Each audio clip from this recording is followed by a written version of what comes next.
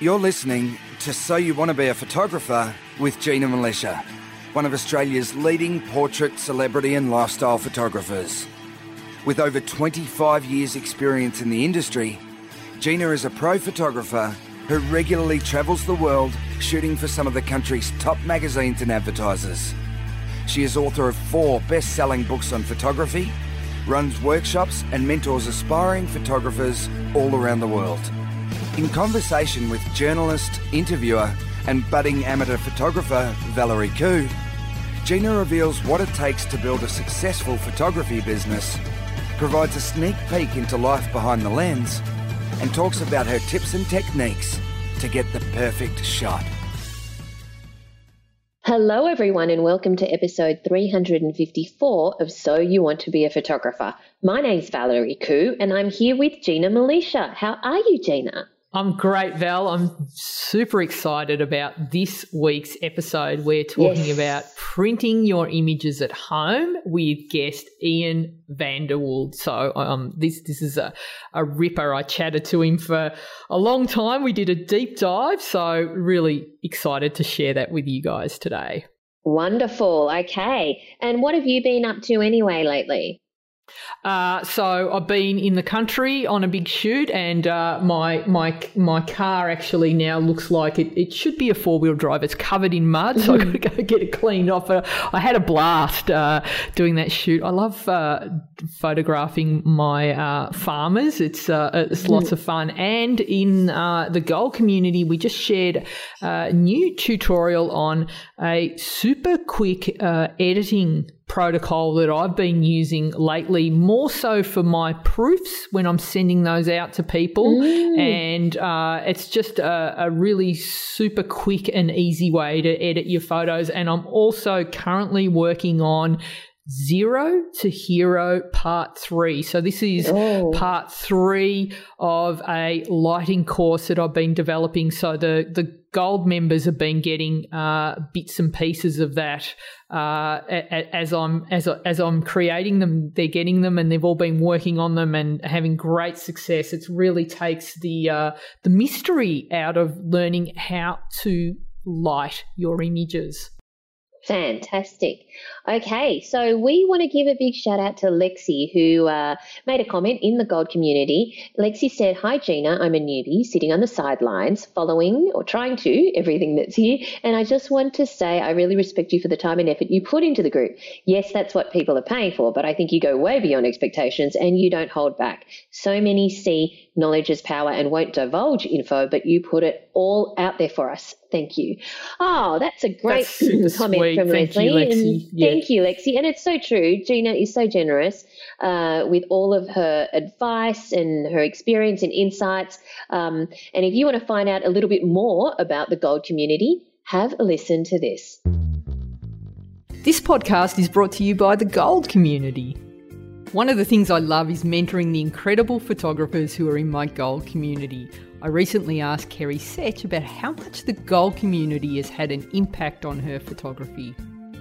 So it's just level upon level upon level. So when I first started, I really didn't understand even portraiture and lighting at all. So to learn those basics, but then to push myself and for you to push me in that to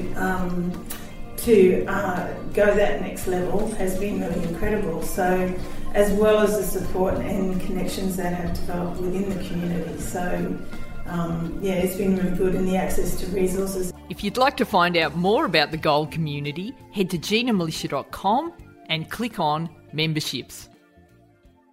All right, so let's move on to our guest this week. We're going to be talking about printing your images at home with our guest, Ian van der Woude. What have we got in store, Gina?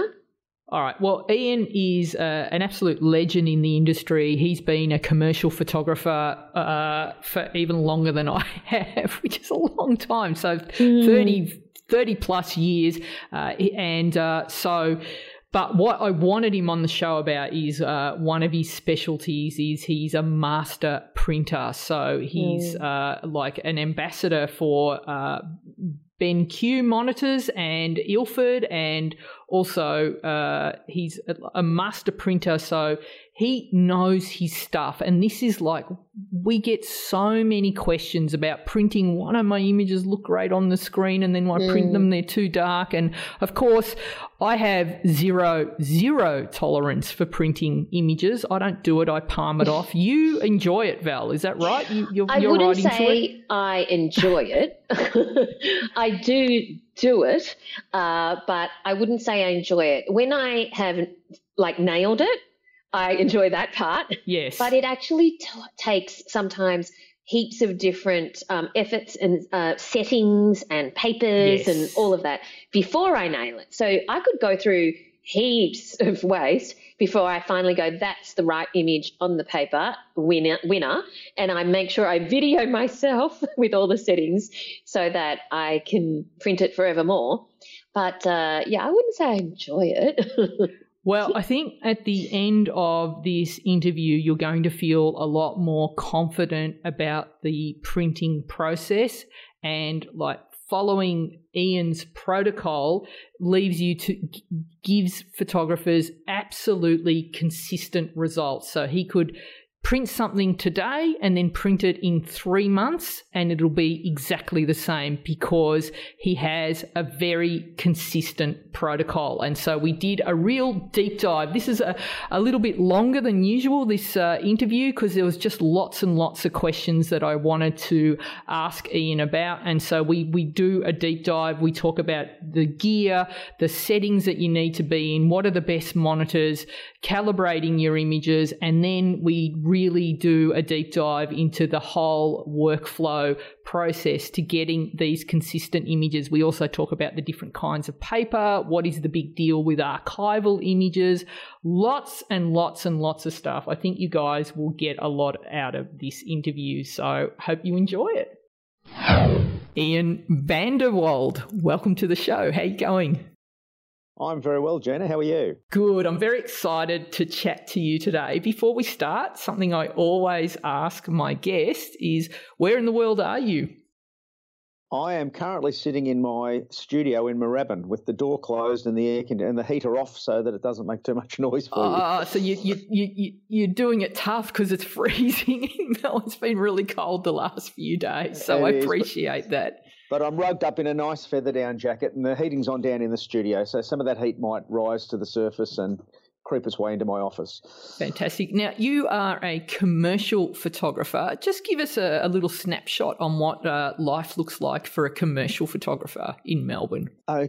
Okay, so I'm probably what you'd call a generalist commercial photographer. So my work comes from advertising agencies and client direct, probably more client direct than agencies these days. I have a couple of little agencies that I still do work for, but in the main I have, probably a dozen regular clients that come to me direct that provide me enough work to keep the doors open. Fantastic. And it's sort of all it takes you all over the place, doesn't it? So it's a great variety. So what sort of jobs are you doing? What does that involve? Okay, so I have a variety of clients ranging from construction and farming equipment right through to food and everything in between. I have some corporate clients. So this week I'm shooting a corporate identity for a very well-known company, just photographing lifestyle shots within their office environment of people working and so forth. So I'll be shooting that this week. But I do food in the studio. I do product in the studio. I do location work. And I suppose what I really like about this genre of work is that no 2 days are the same. Yeah. So I did shoot weddings for many years. Oh, really? Yeah, I shot weddings so I graduated from PSC back in 1984. And I did major in commercial photography back then. You could take the commercial stream or the fine arts stream. Right. I chose commercial and always wanted to be a commercial photographer, but being brought up in Dandenong, probably a little shy at the time, didn't have the balls, if I can say that, to go into town and it's one of my favourite words. Yeah, no worries. I didn't have the balls to go and knock on doors. I thought, it's all a bit hard. But I did have the balls to convince my parents to go guarantors on a loan for me. So I set up a studio in Dandenong. So in what year? 1986. That you could probably afford to, you could have bought something in 1986. Don't you wish? Well, I did a few years later. Good on you. Yeah. But no, it was not a wise move. I'll be perfectly honest with you. If I had my time again, well, look, it's worked out in the end. But realistically, I was sailing close to the wind for so long. My parents' house was on the line, and oh, dear. I was very, very naive. I was straight out of college. I worked for a school photography firm whilst I was at college. Yeah. And then I decided, that's it, I'm going to open a studio. And a colleague from this school photography firm said, I've found a shop that's for rent. So we went and looked at it. We signed a lease for 5 years. Yeah. We borrowed $30,000. Now, $30,000 in 86, I don't know, it's probably that's worth a lot. $150. Yes. And we didn't have a client, not a single client. Yeah. So we paid, well, I didn't pay. I had a sign writer that lived a few doors down, and he said, if you take some portraits of my children, perhaps I can do your sign writing. I said, sure. So he did my sign writing. So we had a shop and we had a sign, and we had. So by shop, how big was it? How big was the space? It was 1,500 square feet. Right. Okay. So about 150 square metres. Yeah. Right. Yeah. So it was a large shop, but being a shop, it was very narrow and deep. Yes. So, and it did have high ceilings, which was handy, which was good. Yeah. Yeah. But being very naive, I thought, I'll put this sign up. I know better than most, because at college they kept propping you up saying you're better than what's out there. Yeah. Which I discovered very quickly wasn't true. So I went out there and set this up in partnership. The partnership lasted, I suppose, 12 months, and the partner was sick of not making any money. Uh-huh. But I was committed. I'd done 4 years at PSC, and I wanted to be a photographer. Right. That was really year 11. I decided after doing an art and design course that photography was what I wanted to be. At that stage, I wanted to be a graphic designer. Yeah. So I was committed to the cause. So when this partner left, I reevaluated everything. I dropped my rates because my rates were ridiculously high, because I was told at college that's what I had to charge. So I dropped them. Not significantly, but enough to get some interest. And back in the day, funnily enough, there was probably about 5 or 6 advertising agencies in Dandenong. So Dandenong being a big industrial hub. You could go direct there and isolate yourself as the go-to rather than them having to travel, right? Absolutely, yeah. And that's the way I targeted myself. And one of the agencies has just shut down, and the principal of that agency has retired. But I pretty much did work for him from probably about 88 when I first started doing work for him till just recently when he retired. Well, that's fantastic, Ian. That's a great sign for you as a business person, because it is about playing that long game, and in commercial photography, you can have these long-term relationships with clients and grow with them. Is that right? Absolutely. And look, I think that's probably one of the most important things. And you said something that I actually I saw you speak one evening for the AIPP and ACMP a few years back, and you said something that really rung true with me. And you said that at the end of the day, the art director is going to pick a photographer if they've got to go away on a job that they're happy to go out for dinner with or have a beer with after the show. Exactly.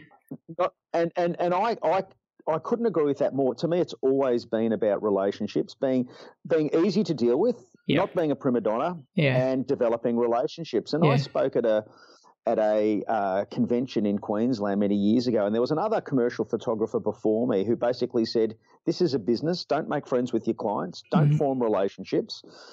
I had to get up after him and basically say, look, I'm sorry, with all due respect to this photographer, I won't mention his name, but I pretty much disagree with everything that you said. I said, I'm not saying you're wrong, I'm just saying that I don't work that way.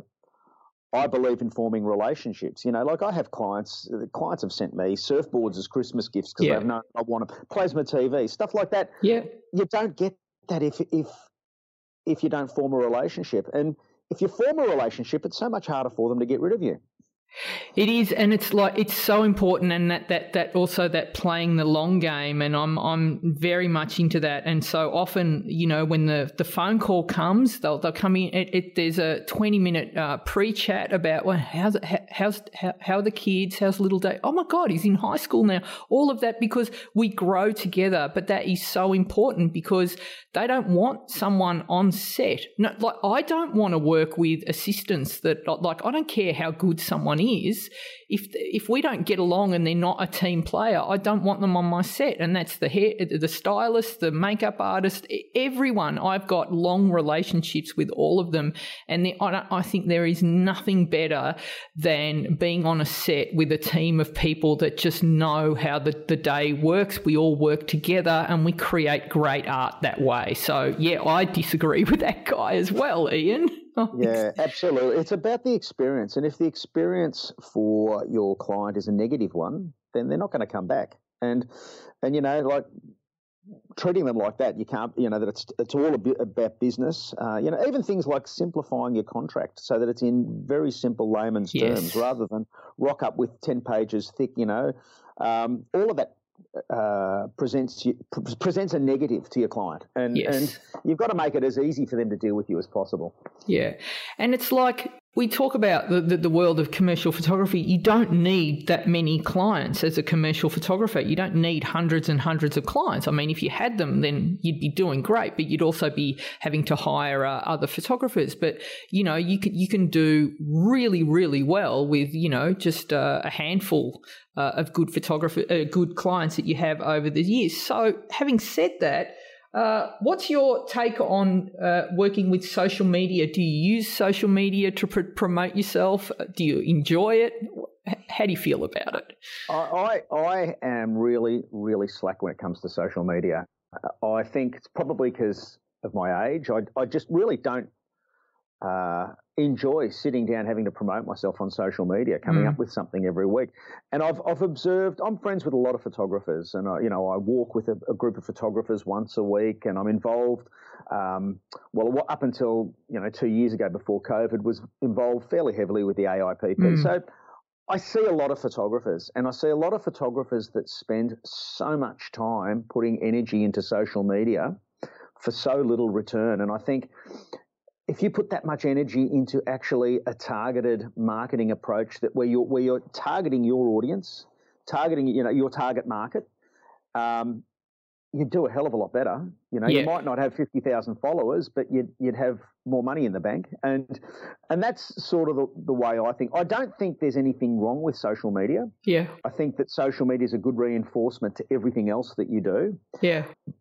But it's not this magic bullet that's going to get you work. It might be different in the domestic field if you're targeting, like through Facebook, families with children under 3 or something like that.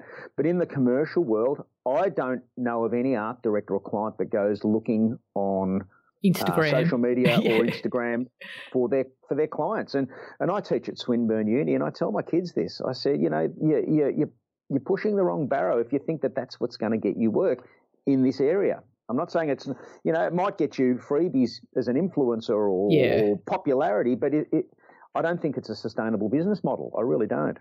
And there's, we've got two kinds of photographers that are coming up right now. So there is the photographer that is going to make money as an influencer / educator. So they'll learn the skills, and then you can get on TikTok or Instagram Reels and share how it's done, get your views up to, a couple of million and on YouTube and make some money that way. Or you can come up and be a photographer and shoot for clients the way that you're doing it now, Ian. And I think that the way that you're doing it is a lot easier and a lot less work than having to create a new reel and document your day all day long, because it's very hard taking that track. So there's a lot going on, and I agree that if you invested the time that you're spending on social media, on working on the craft, then I think you're going to get a lot more bang for your buck, and I think a lot more enjoyment out of it as well. So yeah. Yeah, that's the key point for me is enjoyment. I've got two little very, very quick anecdotes. Yes. I said that I walk with a group of guys. There's one guy that walks in our group who is very, very social media savvy, will I say. And we can't go for a walk without him filming us and putting it on Facebook or whatever. And then we had and so hold that in your mind. We had a workshop down on Bruny Island many years ago, and we invited a social media, like an influencer, along, and she's very popular and she's very good, and she is actually doing very, very well out of it. Okay, so, but when I look at the effort that she has to put in, so we were all there as photographers, enjoying the scenery, doing our photography, coming back, having a wine or a beer, whatever. The entire time we were away, she was on her phone or on her computer posting. Yes. All right. So at night, when we're all relaxing, enjoying ourselves, she's trying to find a signal down on Bruny Island so that she can send these posts out. When we're driving from one location to another, she's in the back of the bus posting. So it's not an easy ride. It's actually hard work if you want to be successful at it, and you can be successful at it. Yeah. If that's what you want to do. But I'm sorry, I don't want to spend my life, behind a keyboard, trying to attract business that way. I'd rather be out shooting and experiencing life in the real world. So it's real. I suppose. Look, at the end of the day, it's up to you what you want to do, really, isn't it?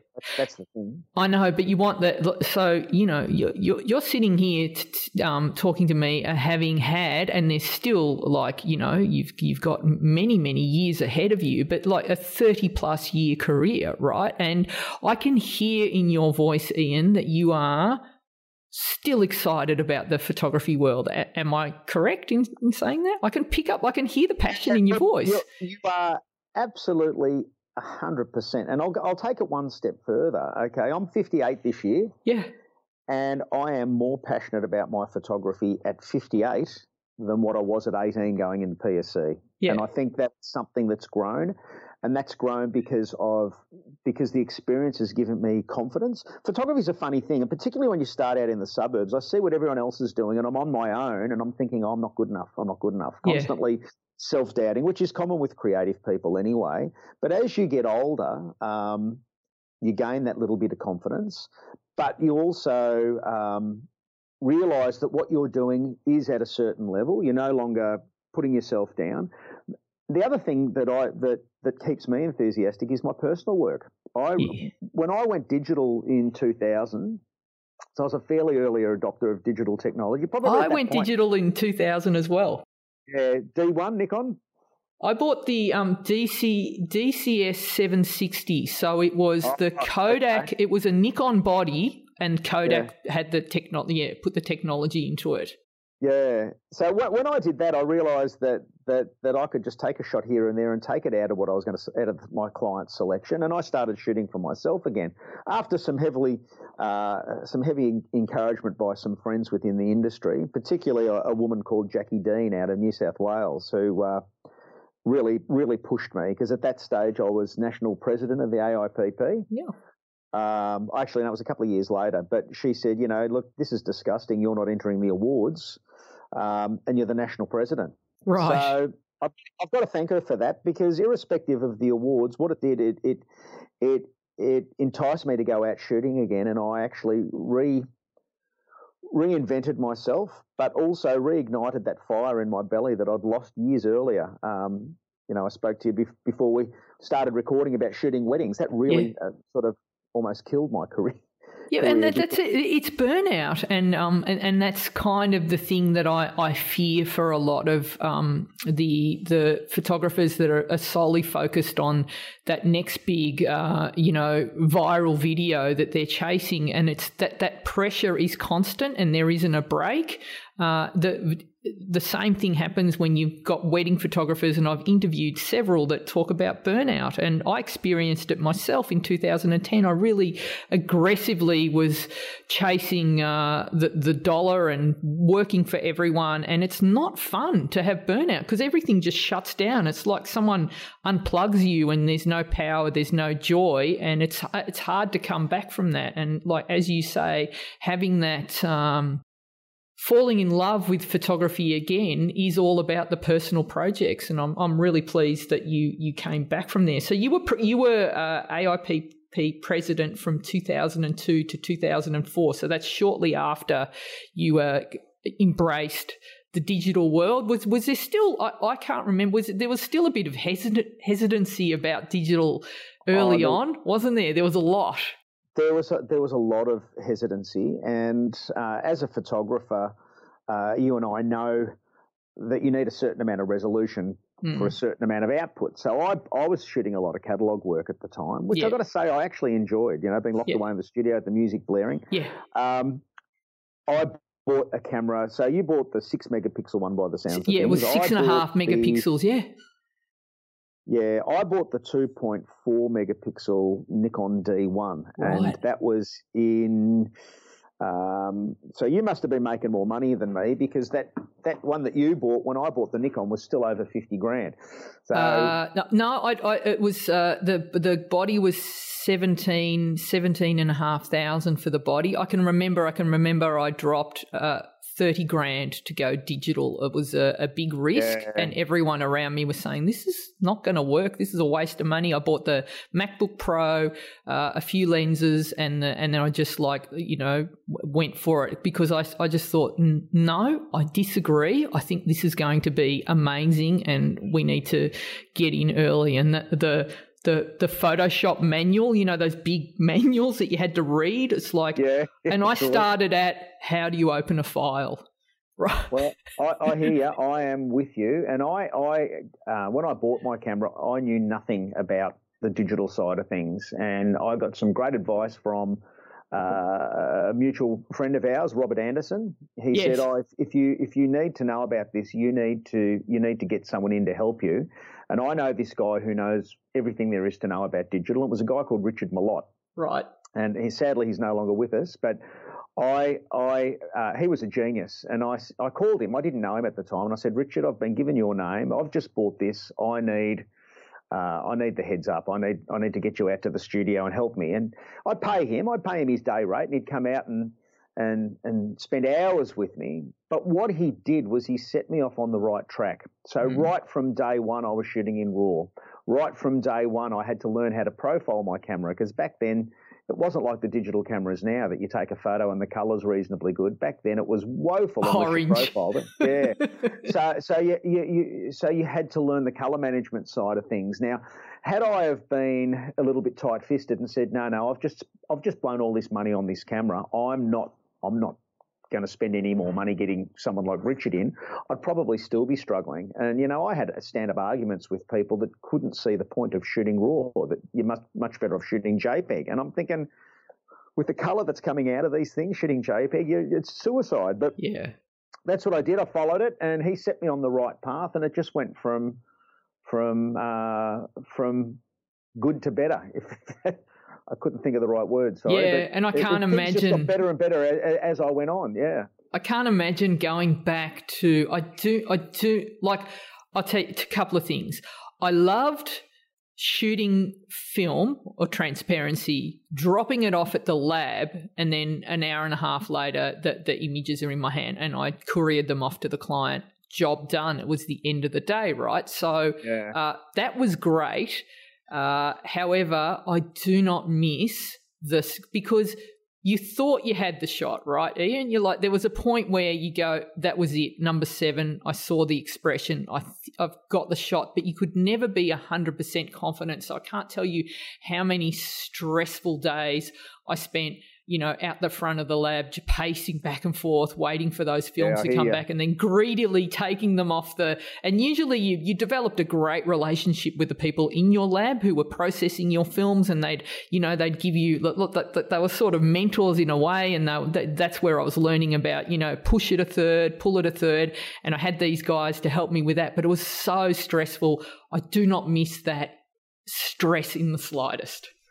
Yeah, no, I'm with you. And I'd like $1 for every perfect Polaroid I had, and the trannies weren't quite up to the standard of the Polaroid. It's just, the expression's not quite there.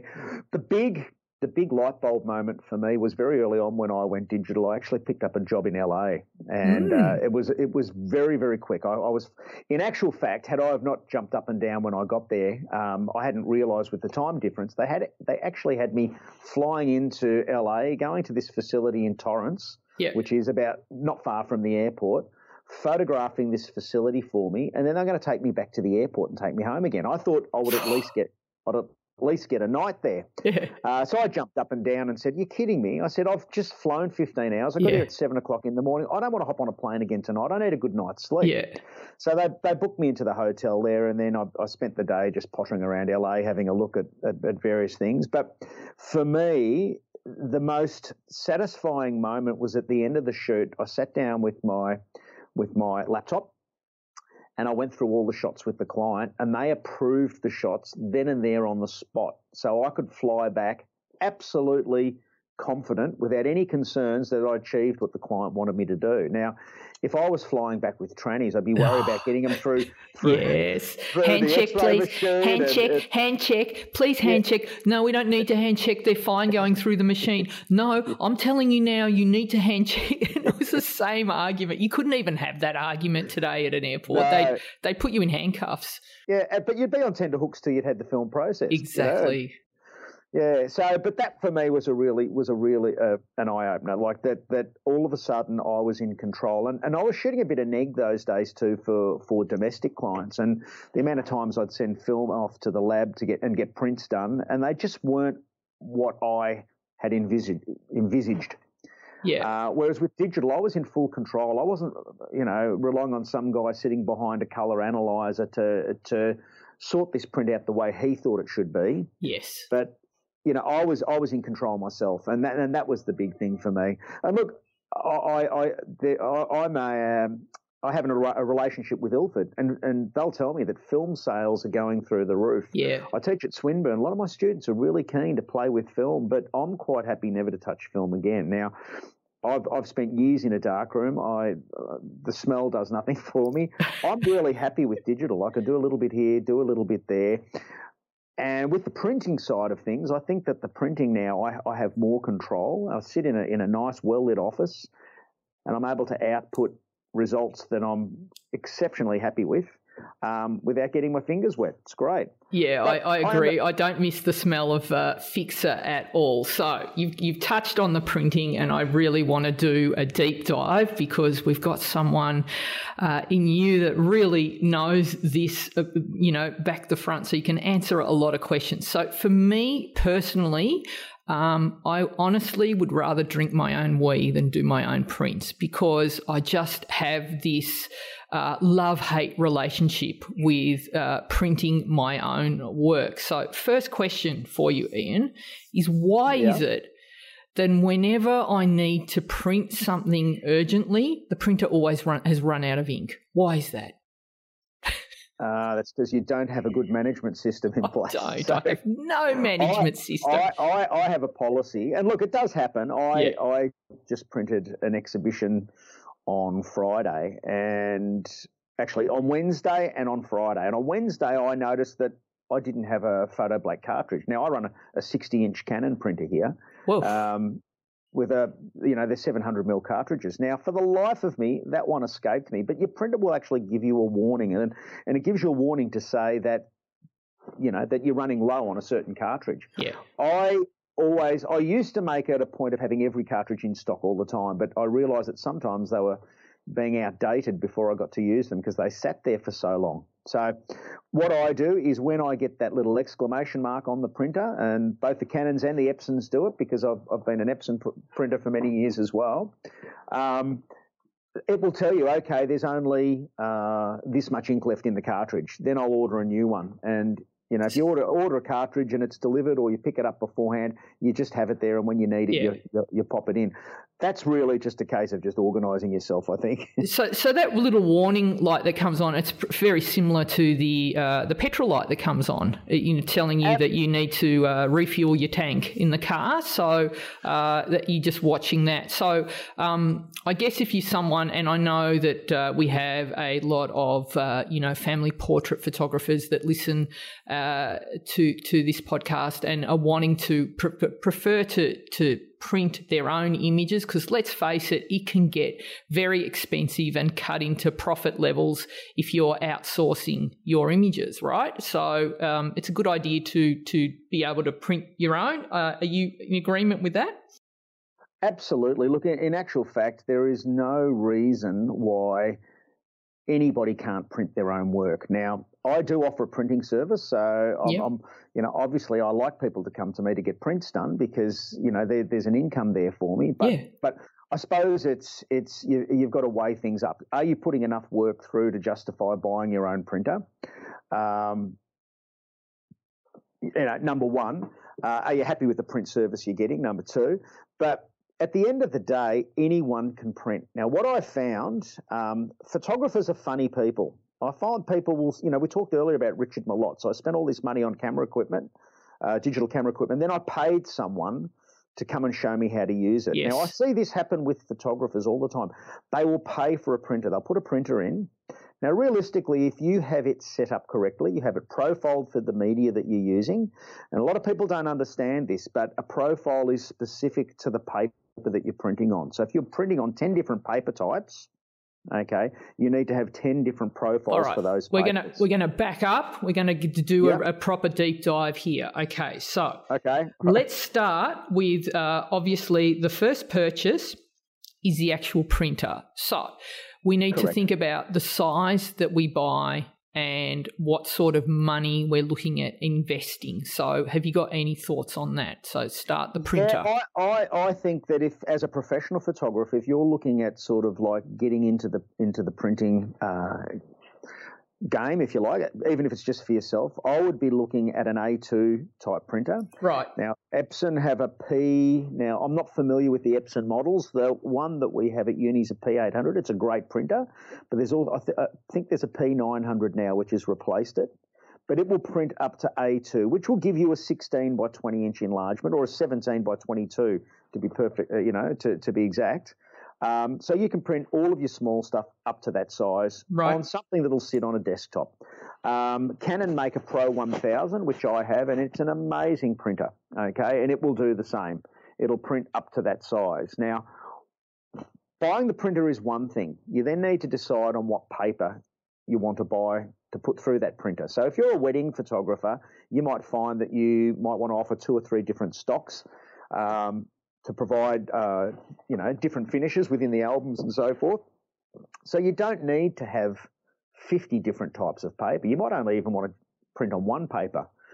But it's important that you have your machine set up properly for each paper type that you're putting in it. Because depending on the paper, it has a different profile, and we'll get into that a little bit deeper in a sec. But exactly. I just want to ask on the paper, because I get asked this question all the time, is there a preference between gloss or semi-matte or matte? And does it depend on the image and how you're going to present it?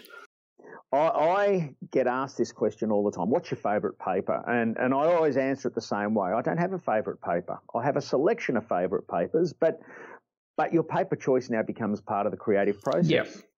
And something that's very, very rich in heavy, deep, dark tones is not going to print as well on a matte stock as it will on a gloss stock. But you may still prefer that finish on a matte paper. I did a presentation where we were talking about this for the AIPP many years ago, and I printed the same image on about 10 different types of paper just to show the audience the difference between the papers and what effect it has on the image. And one of the papers was a Washi Toronoko, which is a traditional handmade Japanese paper, which is almost like a fine rice paper. Oh, wow. It's absolutely beautiful, but I didn't like it on this particular image. Now, I didn't like it on this particular image because it was a black and white image with lots of fine detail, and I felt that it was just muting that a little bit too much.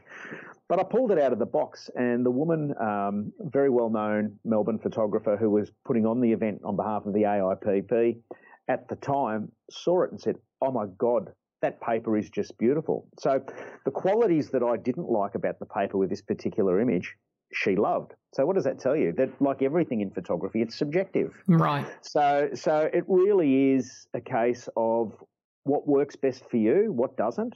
I have clients say to me, we have to have this printed on matte, and I absolutely think that it's the wrong choice, but they love it. Yeah. Am I right? I'm not right. They're not wrong, or vice versa. It is subjective. So is it possible to buy multi-packs with the different kinds of finishes on them so you can test them out? I know that Ilford have a sample pack that has 5 sheets of each. Right. A range of papers. Not all of it. Ilford have so many papers that it's not funny. And I'm talking Ilford because I am actually sponsored by Ilford. I'm an Ilford certified printer and photographer. So, but there are other brands out there as well. But I'll talk Ilford because they support me. But Ilford have pretty much every type of paper covered. It's everything from this washi Toronoko to a cotton rag, fibre-based paper to fibre-based coated Beridium papers, which are like your traditional old-fashioned black and white papers. I don't know if you used to print on stuff like the Bravura and fibre-based paper. Yes, so I loved it. Exactly, and we can get all of those types of papers now in inkjet.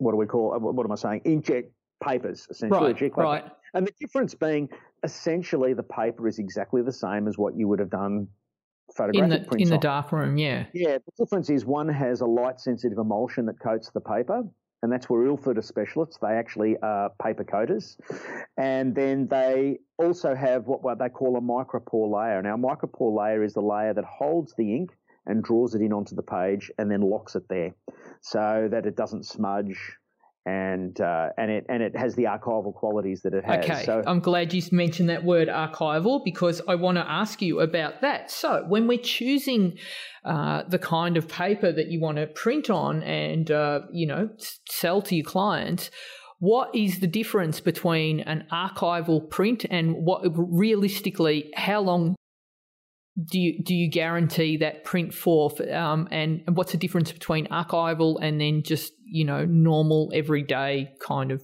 printing paper? Okay, so realistically, not a lot. Okay, so if you're printing, so what I mean by that, there is a difference. Okay, but it's first and foremost it's the printer. So the 2 printers that I mentioned earlier, the Epson P. Well, I think it's the 900 now, but they're A2 printer. So they're what we call pigment-based printers. Now, some people call them giclée printers, which is a term that I've heard was invented to separate people's perceptions of inkjet printing and then archival. Can you say that word again? Giclée. How do you spell it? GIC. Yeah. LEE, but one of them's got the little the little thing on the top. Yeah. Yeah. So I believe that was a term that was, and it means, I've heard that it means anything from male self pleasure. That's a nice way of putting it. through to forcing ink through a fine hole or squirting something through a fine hole. But essentially it means inkjet. So, but when you say to a client it's an inkjet print, they think, it's your $150 bubble jet from Officeworks. Uh-huh. They need a term that would actually separate, one type of printing from another. And at the end of the day, there are different technologies of inkjet printing, and Canon's and Epson's philosophies are very, very different. Both very, very valid, both very, very good, but there are differences in the way that they do it. But at the end of the day, they are all inkjet printers in some way, shape or form. So what makes it archival is anything I put through my printer here is archival. Okay, even if I'm printing on what would be considered like a resin-coated, your old plastic photographic paper, it is still archival. Which means it'll last. What's the true definition? How many years does that have to last? Look, I don't think there's a definition in terms of a time frame. I think that the difference is that it will last much longer than conventional photographic prints. Now, when I had my first studio and I was shooting weddings, I'd have to replace my display prints every 6 weeks because I had sun coming into the window, they'd fade. That was conventional RA4 or analog chemical process photographic prints. Colour, not black and white, colour. Right. So in the dark room, the archival process was much more labour intensive because you washed them far more thoroughly and you used things like hypo to drain out any trace of the chemical that was left. You used acid-free papers and all of this sort of stuff to make them last as long as they possibly could. Yeah. Now, with inkjet papers, the paper manufacturers are claiming on certain inks that they will last this long. Now, funnily enough, if, let's say for argument's sake, an Ilford Gold Fibergloss, which is a beautiful, beautiful paper, if they are quoting you a time frame, it's generally based on a certain ink set. So it could be done on a Canon, it could be done on an Epson, and it will vary depending on the printer. So the printers themselves will give you a time frame, but then the media, so the paper type that you use, will also give you a time frame. At the moment, they're looking, well over 100 years. Some papers even over 200, which nothing that's been printed commercially through a commercial process will last that long. Wow. So I guess it's all part of the branding and how you sell yourself. If you want to, imply that these prints that you're creating on how do you say the word? Jickling. See, this is why I can't do the printing, Gina, because yes, you can't say it. Just say inkjet. It doesn't sound as sexy though. Well, maybe you can come up with a word that's easier to say. Yeah, I know, but like using using words like archival and hand roll rag, it just makes it all sound more expensive, and then people think, oh, I'm getting this high end product. So I think it's all part of the marketing hype for photographers, and I guess it's important to know all of that. But that's really interesting, and I think if you've got something that's on the wall for 100 years, you're not around anymore to be, for anyone to question that. So I guess it's done its job. All right, so you've given us a couple of printers there, and obviously it's important to experiment with the type of paper that you use. Next, the room that we're printing in. How important is that? Like, could I just have all windows all around me? Do I need a darkened room? What works the best? Okay, so in terms of printing, it doesn't matter. You could do it in a dark room, you could do it out in broad daylight. It doesn't matter because it's not affected by the light.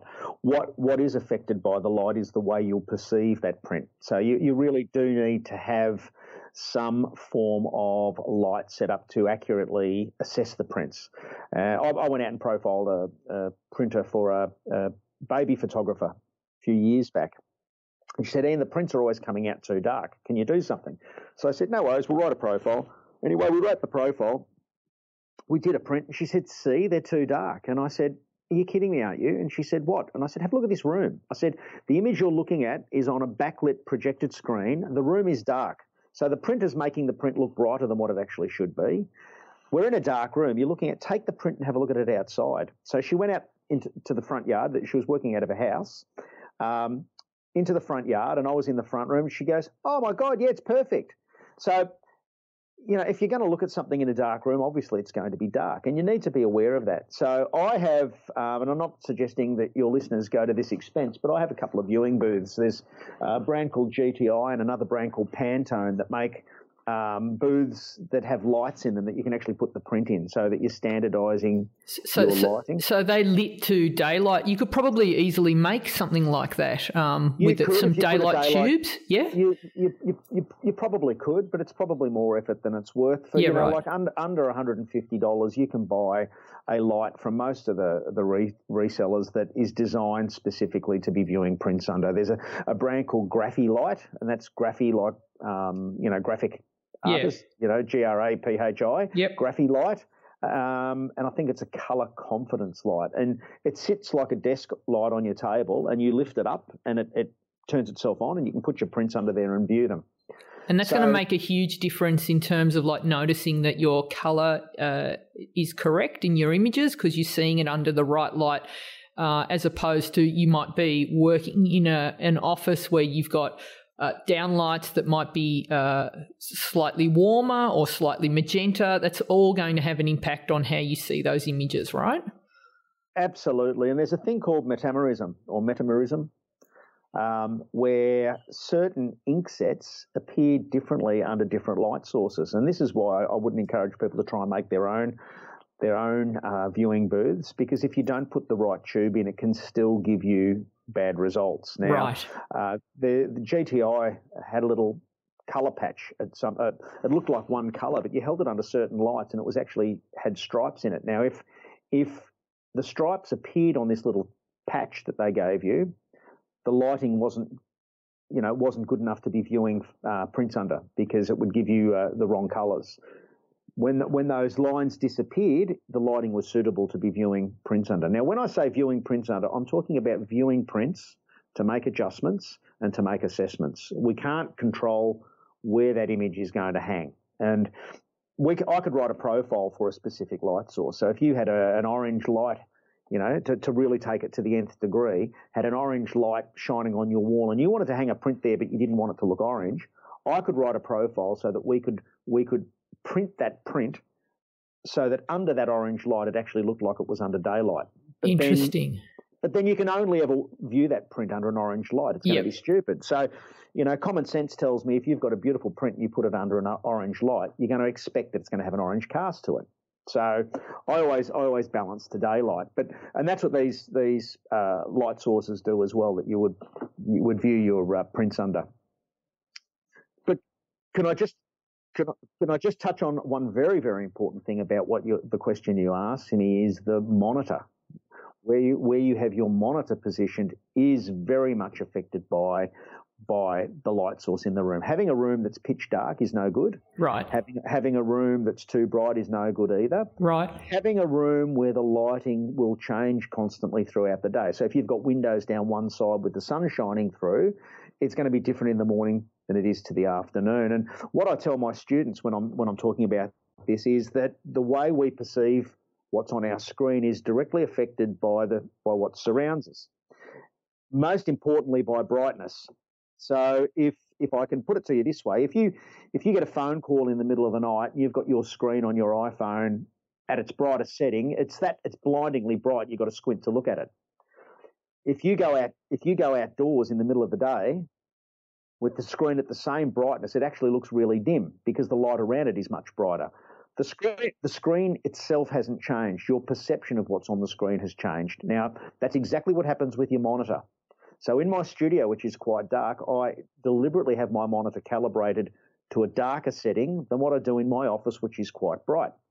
That's all semantics. We can calibrate to any of that. The important thing is that you have a room or an environment where you can actually control it. So if you've got a room where you've got light coming in, if you want to do colour critical work, it's probably best that you close the curtains on, put a light on in the corner, and that's your standard whenever you're doing colour calibrated work, or colour critical work rather, because it's something that you can lock down and you can do at any time of the day. Exactly. So it's consistent no matter when you're looking at the screen to do this colour critical work, you're consistent. I mean, I have an issue with, and sorry, we're competing with, the council have decided to come and mow the entire reserve in front of my place. So I do apologise. That's okay. For that. But basically, you want to have consistent light when you're working on these colour critical areas.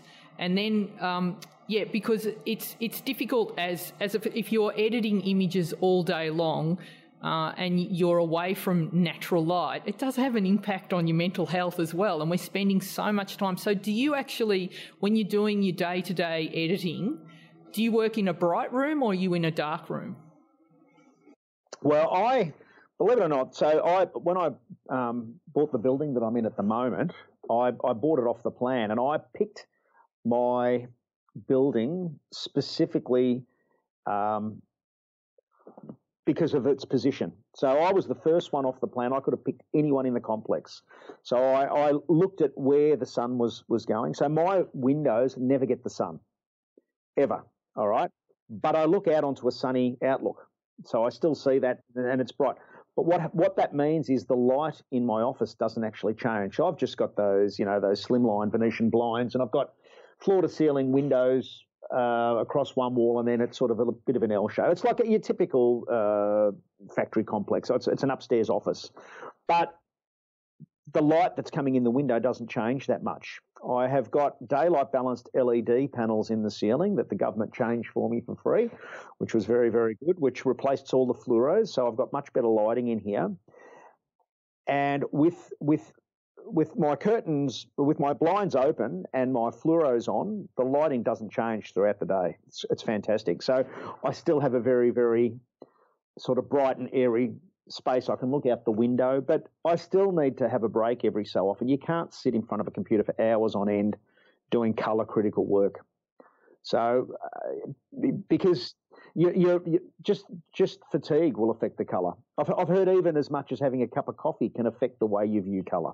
Interesting. So, do you wear blue light blocking glasses or anything like that? Because you can get clear ones now, and I've actually got a pair, and they make a difference to how I feel at night, especially if you're doing, these 2-3 day editing sessions where you're just constantly in front of the screen. I was having trouble sleeping, so I did have these blue light blockers that I would use at night that were a red tinted glass, and they blocked the blue light, but useless for colour correction. But then I got these blue light clear glasses, and they make a huge difference. Have you ever worked with those? No, look, I'm unfortunate to be, not a good trait for a photographer, but I had eye surgery at 4 years old, and I've pretty much worn glasses ever since. I wore contacts during my vanity years from 18 till sort of my mid-30s. Yeah. But I'm back on glass. So I wear them all the time. But I don't have trouble sleeping. I could have a double espresso and go to bed and sleep the whole night without any problem. But I do get tired. What I find is that I will have trouble focusing if I spend too much time. So I always make sure that I have plenty of breaks in between my editing. Editing for me, I always put down as a relaxing afternoon. It's lovely. It's my favourite thing to do. I do love shooting, but a day of editing is just fantastic. And this goes back to what we were talking about earlier, variety, the spice of life. Exactly. We're out shooting, and if I've been out shooting in the environment for a few days, I'm happy to have that day editing in the studio. You're so excited to get back, and it's like this is how I will know when I don't want to be a photographer anymore. The day I can't wait to get my upload my images and have a really good look at them. Like I'm usually driving back, I can't wait to have a look at these. And before I do anything, I'm, downloading cards and things like that if I haven't shot tethered, and it's just super exciting for me still. So that's my benchmark. Absolutely. But just back on that fatigue back to printing thing, I think that it's really important that you go into your editing with a refreshed with well rested. So I'll start that again, that you go back into it well rested, because fatigue will have an effect. So you're better off editing after having a good night's sleep. Working back till 3 a.m. Editing is not a good thing, because chances are you'll get up in the morning after having a good night's sleep and look at it and think, what the hell was I thinking? Exactly. So do you have a sort of a cooling off period when, if you're doing, say, like I do a lot of composites for my clients where I'm building images and there's a bit of creativity involved, and I'll work on that image all day and then go to bed and have a look at it in the morning and go, oh my God, what was I thinking? So your eyes, as we're working on images, they actually get used to what they're seeing. So you could have something that's looking very dark and you're pretty happy with it because your eyes adjust, and then you'll notice with fresh eyes that you've made a mistake or something like that. Do you have that before you send stuff out? Are you having that cooling off period with your editing?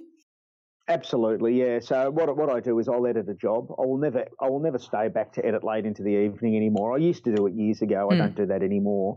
I will edit a job. I have like a monitor at home, a BenQ USB-C monitor, so I can actually plug my MacBook Pro into that and then still work in a color managed workflow, because I wouldn't do any color critical work on my laptop screen. It's just not up to speed, even though it's a very, very good top of the line MacBook Pro.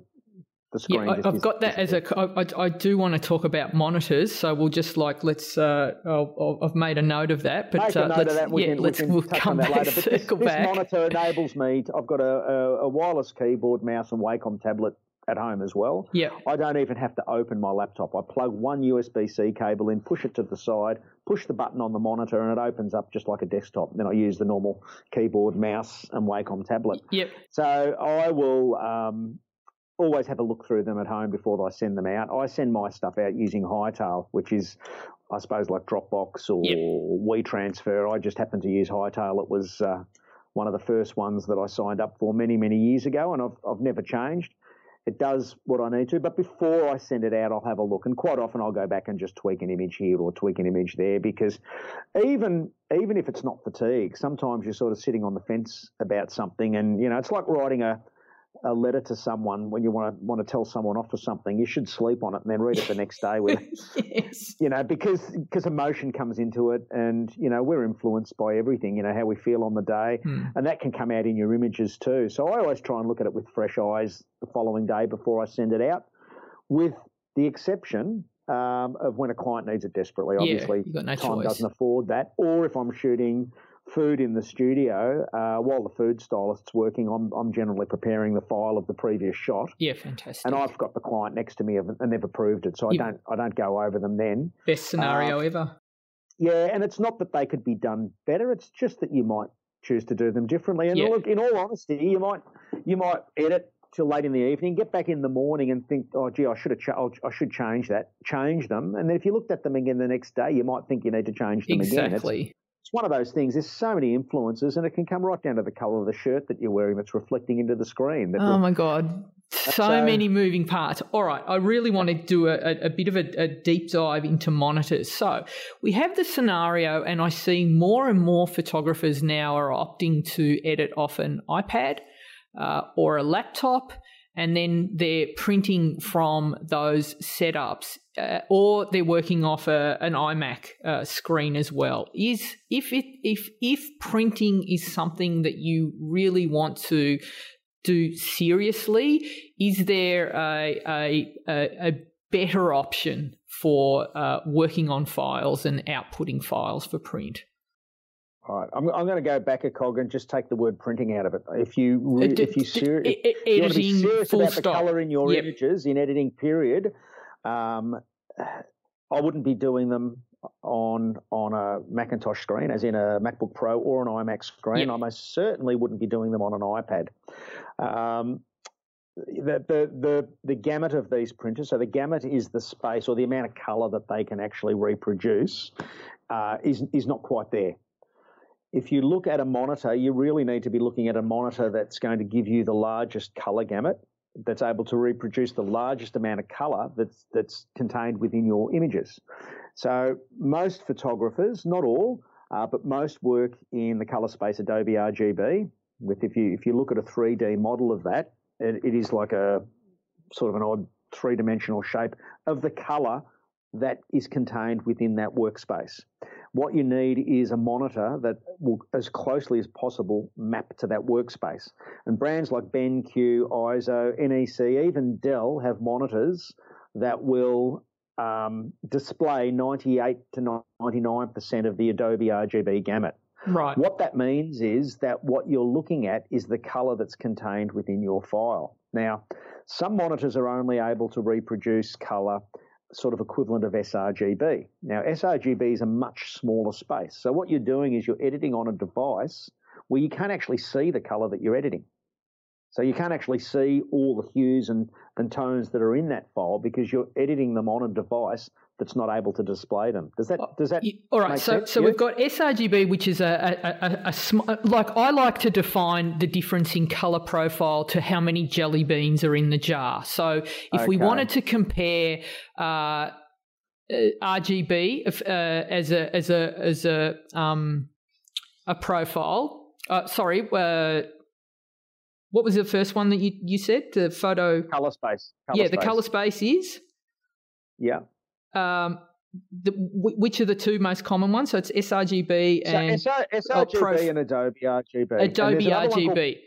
And there's another one which is a step up from there. ProPhoto RGB. And I don't use that, and I know lots of photographers that do, and I don't have an issue with anyone using it. The reason I don't use that is because it contains way more colour than what these devices can. No one can actually see them. So in terms of jelly beans in the jar, of the amount of colours we can see, would you say that sRGB would have a quarter? Three-quarter full. Three-quarter full, and look, I could be completely wrong. I know, but it's a good visual sort of to tell you like the color range that you can see with the different profiles. And I'll make sure that I cover. We did color profiles. We did a deep dive on this, and I'll list the episode in the show notes if people want to go back and do a deep dive there. But that is really important to how your image is going to look. So sRGB is what all images are converted to when they go online. Right? Correct. It's a colour space that's actually designed for the web. I think it stands for standard RGB, and it's a colour space that's designed for web devices where people are going to be viewing them on systems that can't show all the colour. Yeah. So it doesn't actually make your file any smaller. It's just about the colour science behind it and how much colour it can reproduce. All right, so which just takes me just a little side tangent here, because I've also had this question asked a lot, and it's not necessarily about printing, but more about how people's images look on screen. So when you're working in, your beautiful RGB color space, you're seeing everything, and then you export that image as a JPEG. You might compress it a little bit more so that it goes to go onto, say, something like Facebook or mostly Facebook. People say that when they post that image and it's got a plain background, they're getting banding. So you see, instead of seeing a nice clean background, like if you've got a grey background or a blue sky or something like that, instead of seeing a nice even blue sky, you're seeing like these little steps through the blue. So how do we avoid that happening? Okay, so that's a different sort of tangent again, but that's generally it could happen through JPEG artifacting by compressing your JPEG too much, but that can even happen with a file that's not compressed. I've seen this happen in TIFF files that are not compressed, that are saved in 8-bit. So you'd be familiar with the histogram, which is from 0 to 255, 255 being pure white, 0 being black. Right. That means there's 256 levels of tone in the red, green and the blue channels of an 8-bit digital file. Right. Now, if you've had to work your file heavily, and I'll give you a scenario, I work in RAW, so this doesn't apply to me, but if you're working in JPEG and your file is one stop underexposed, okay, the data isn't distributed evenly within that histogram. So what we need to do is we need to take the slider, which is sitting under 255 where white is, and slide it down to where the white appears in our shot, okay, because we're underexposed, so our whites are looking grey. To do that, if it's one stop, we have to bring it down to 128, which is the halfway mark, hypothetically speaking, okay? Right.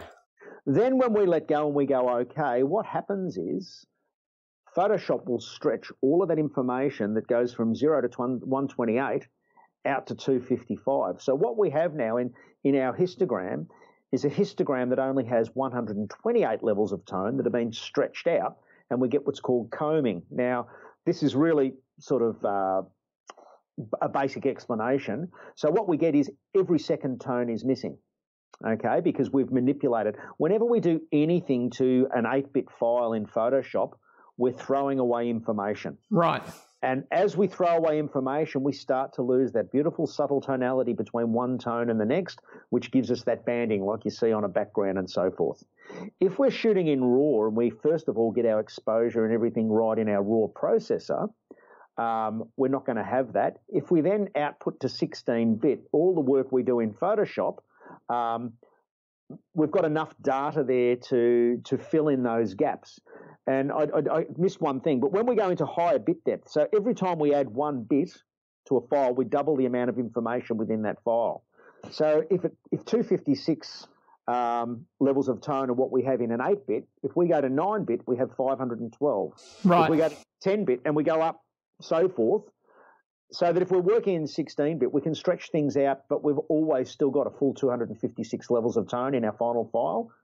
I hope that makes sense to you. Yeah, it's like we almost need to go into another hour to just describe bit depth and all of that. Yeah. But basically, in a nutshell, you want to make sure that your process is like you're putting in as much information into that file as possible and avoiding any compression. And so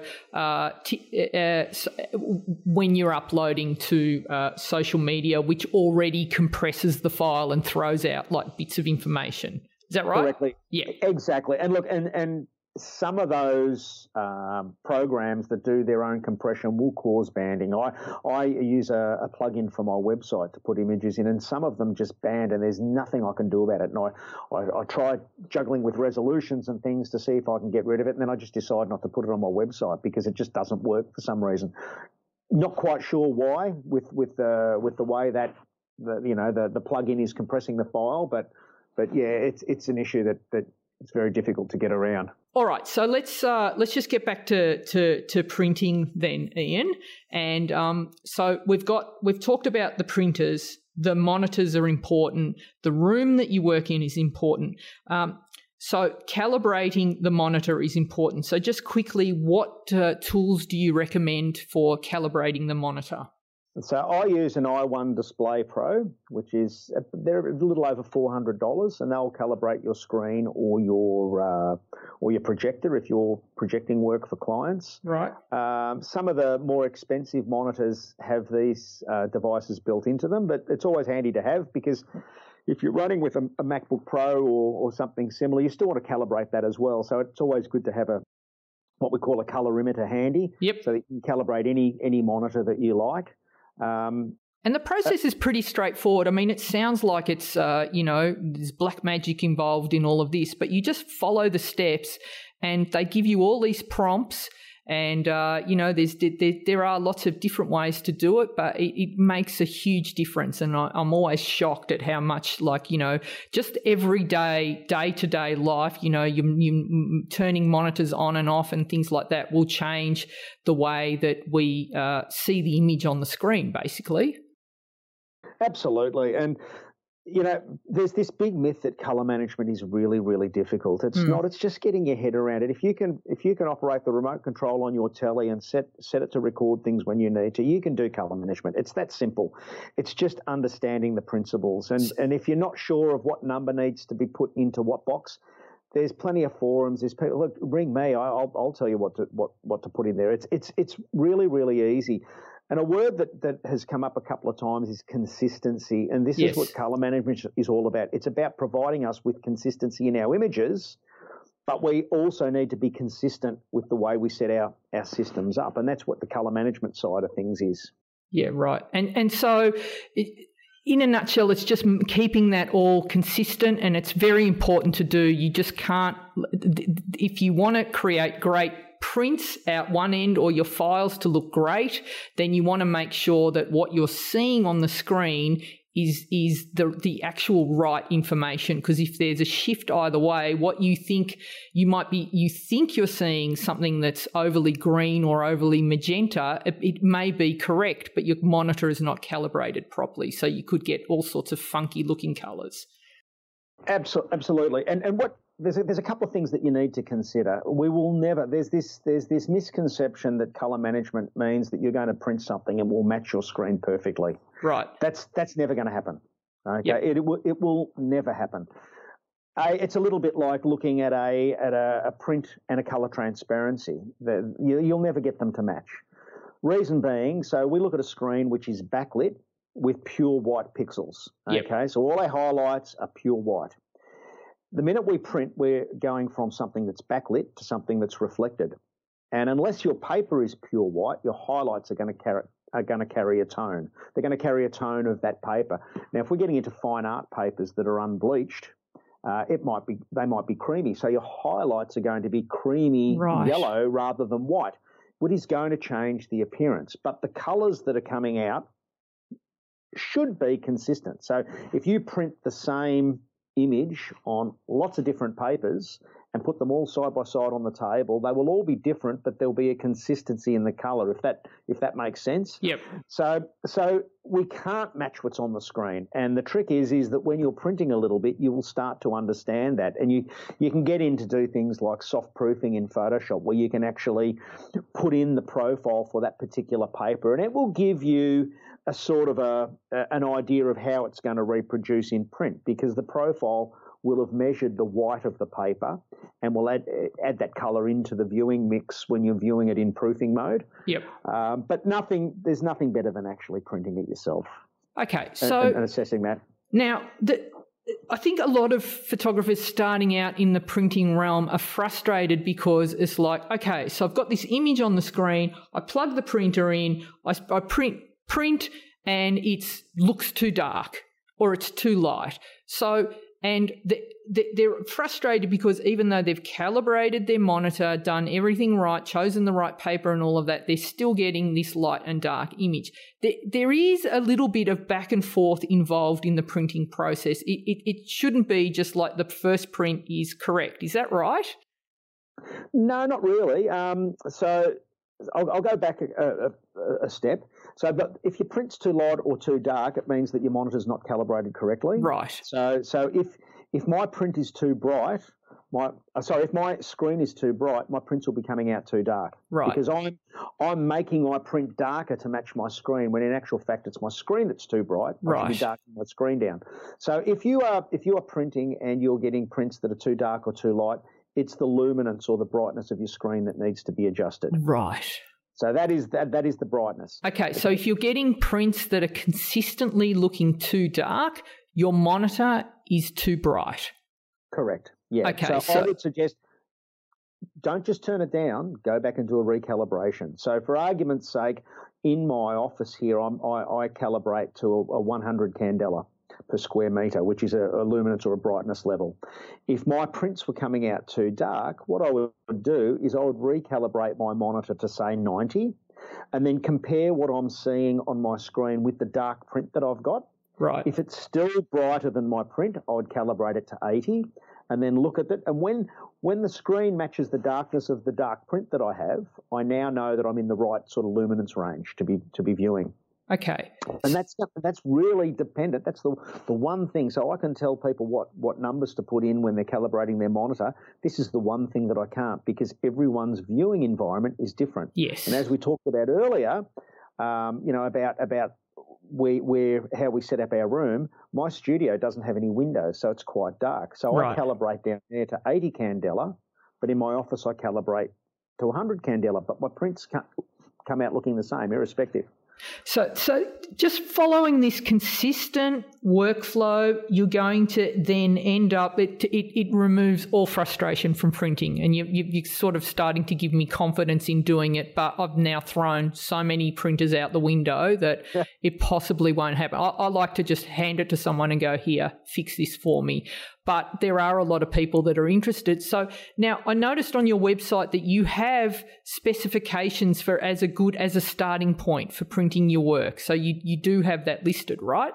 Correct, yes. That's for monitor calibration, yeah. Okay. And hopefully we had a chat about this off air, but hopefully you're going to be coming up with some workshops on printing. So it's just a matter of looking out for those, and hopefully you'll let me know when any of those are coming so that we can all check those out. Are there any other resources that you recommend for learning how to print images from home? Anything that is sort of basic and easy for first-time users. I can't think of anything off the top of my head. There's a book now, it's a couple of years old, called Real-World Colour Management Techniques. That's actually very, very good, but it's probably a little bit too in-depth. Yeah, so I would suggest a good starting point would be not to open the box and just try and tackle it yourself, is to get some basic understandings of how to print with profiles. Right. Also, printing software. Photoshop can do a great job, but it's very frustrating because you've got to set everything every time you print. I use a program called Mirage, which is probably a little bit out of the reach of a lot of your members. Well, not out of the reach, but overkill is probably a better word. Right. In terms of dollar spend. But there's a program called QImage, and QImage is a PC program, but they have one called QImage One, which is a Mac program, and that is a specified printing program, which makes it very, very easy for you to be able to consistently change from one paper to the other, and it remembers all the settings, so it takes a lot of the guesswork out of it. Right. That's very good. The printer plugin that comes with the Canon that plugs into Photoshop is very, very good in that regard. But at the end of the day, it really is about, if you're going to invest in the printer, it is well worth just getting someone out to help you set it up and get you started on the right track. Because if it's set up properly, there's very little that can go wrong in terms of software, okay, to get a decent print. And I spoke earlier about how I used to do wedding photography many, many years ago. Back in the days of analog printing, if I had someone ordered a family photo and they ordered 15 copies of it and the lab accidentally only printed 14, I would order another 15, because to get that 15th one back looking the same was near impossible. Interesting. So you want to do them in a batch. That's a great. That was analog. That was analog. Right. That guesswork's gone with digital. I could print that same file on the same printer 10 years later and it would be identical. Wow. So we have that consistency, and that all boils down to you having your machine set up properly, and it's not difficult. It is not a difficult process to do. You just need to be steered in the right direction from word go. Once you understand how to do it, it's not difficult at all. And you can pick a new paper type and download their CAN profile from the internet and be off and printing in minutes, as long as you understand what you're doing with that profile and how to use it. And that's probably the most difficult part. But once you do understand that, it is absolutely very, very easy.